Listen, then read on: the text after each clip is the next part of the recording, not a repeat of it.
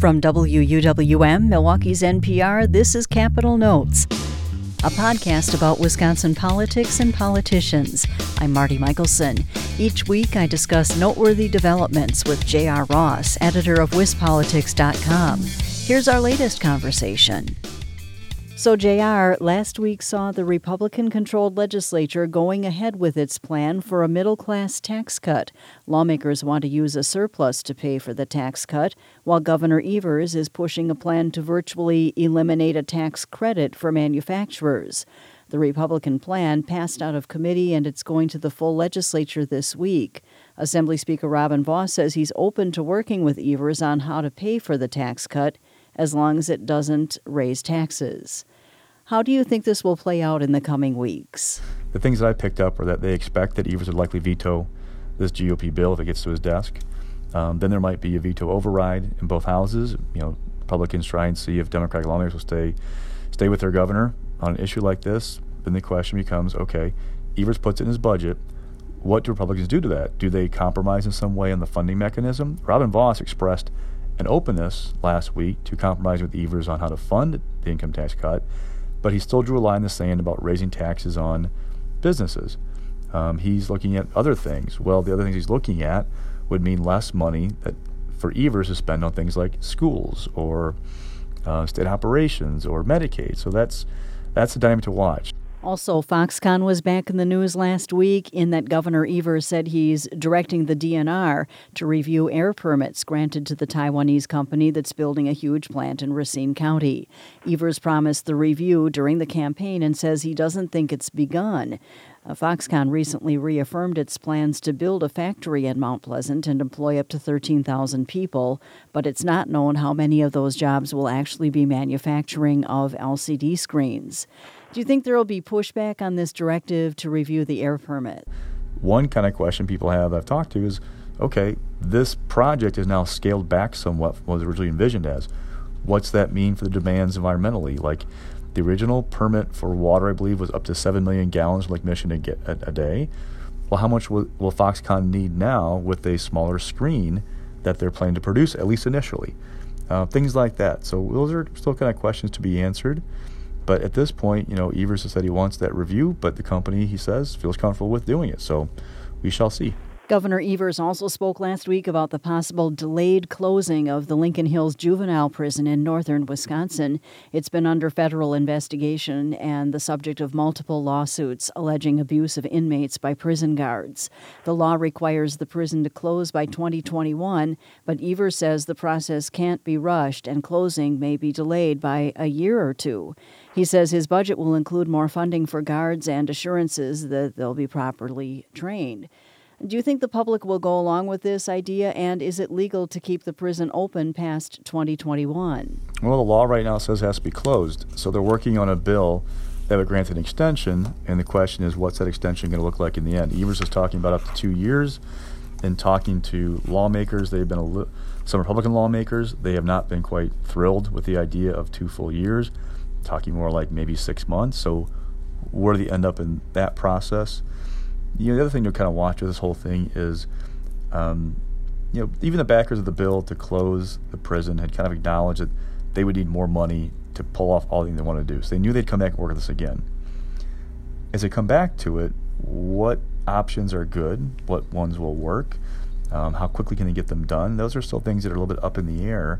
And that might help shape this debate going forward about whether Republicans who control the legislature give Evers as much time as he wants, or if they try and find some middle ground that, yes, there'll be more time for Lincoln Hills is closed, but you have to have it done by this date, not the one that you picked out. In another development, fundraising numbers were released last week in the state Supreme Court race, in which conservative appeals judge Brian Hagedorn is running against appeals court chief judge Lisa Neubauer, who is backed by Democrats. The election is April 2nd. Neubauer has raised $863,000 so far, but that includes a $250,000 personal loan, while Hagedorn has raised $547,000. Minus the personal loan, it appears each candidate is able to raise equally impressive amounts of money. So what do you think these numbers say about the race? If this race truly becomes competitive, the independent groups will spend way more than the candidates will. And so while these numbers are important to show strength and organization, they're going to pale in comparison to what the others can spend if they want to. And that's what's important with Hagedorn and the numbers that he's raised. If you go back to the 2018 Supreme Court race, Rebecca Dallett ran away with that one, won by I think a dozen points statewide. And there was a perception among insiders in Madison that Judge Skrenik, who was a conservative running for the court, that he didn't run the best campaign, didn't really inspire conservative groups to get involved, and didn't do the legwork needed to kind of get them involved and excited. Hagedorn, people tell me, has been doing that foundational work with conservatives, activists, to get them excited about his candidacy and send a message of he's going to be organized. That then tells the conservative outside groups that, hey, this is worth the investment. At least that's the hope for Hagedorn, right? That they get inspired and get involved, because this seat sets up whether 2020 will be about to control the court on. Right now it's a 4-3 conservative majority. Justice Shirley Abraham is retiring. That means they're fighting for a liberal seat right now on the court. If Neubauer wins, keeps it 4-3, then next year with conservative Justice Daniel Kelly up for a full 10-year term, that becomes for control of the court. But if Hagedorn wins, that puts the conservative majority back to 5-2 and gives conservatives breathing room that Daniel Kelly's race is not that as key to holding the majority of the court, right? So a lot of things are coming into play just yet, and some things to watch are, Hagedorn had some writings from a blog post when he was in law school that people were a little bit taken aback by. Some of them were. So will those come back to haunt him in the race? And what environment do we see this spring for the spring election? Typically, we see an older, whiter, more conservative electorate in an April election than we do in a November one, especially a presidential year. Last year turned that on its head because of what was going on in Washington, D.C. with President Trump and those kinds of things. So are Democrats still fired up? Will they still turn out because of Trump this April? I talked to people who think that Democrats were fired up that much more by the extraordinary session in December. So there's a little bit of fuel that fire. But conservatives, will they get excited? Will they be pumped up to go turn out for Hagedorn? That's all stuff to determine, but those are very important factors about what this race is going to look like come April. And finally, the field of Democrats who've announced they're running for president in 2020 is growing. One columnist for New York Magazine wants it to grow even more. Eric Levitz suggested that Wisconsin U.S. Senator Tammy Baldwin throw her hat into the ring. He called her a uniquely qualified candidate who may be the party's most electable. Baldwin says she's flattered, but she's focused on her work in the Senate. Do you think she would be inclined to reconsider, or do you think this is something she'll think about for 2024 or down the line? I really haven't gotten any indication that she is looking seriously at running for president. There is a very large field, and Tammy Baldwin's coming after, a solid win in Wisconsin. It's a whole new level to go from that to running nationally, and the infrastructure needed, the fundraising needed.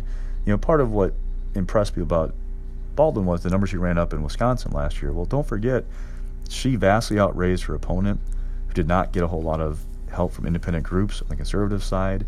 So she had a huge, huge financial advantage that helped her run up those numbers. It's not to take anything away from Tammy Baldwin. She ran a very good campaign, people tell me, raised a great amount of money, was disciplined on message, all those kinds of things. But it's a different ball game running for president, and I haven't got the sense that she's somebody who's seriously considering about it, at least not right now.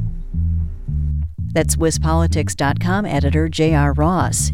You can join us each week for our conversations, and if you haven't done so already, subscribe to Capital Notes on iTunes, NPR One, or wherever you get your podcasts.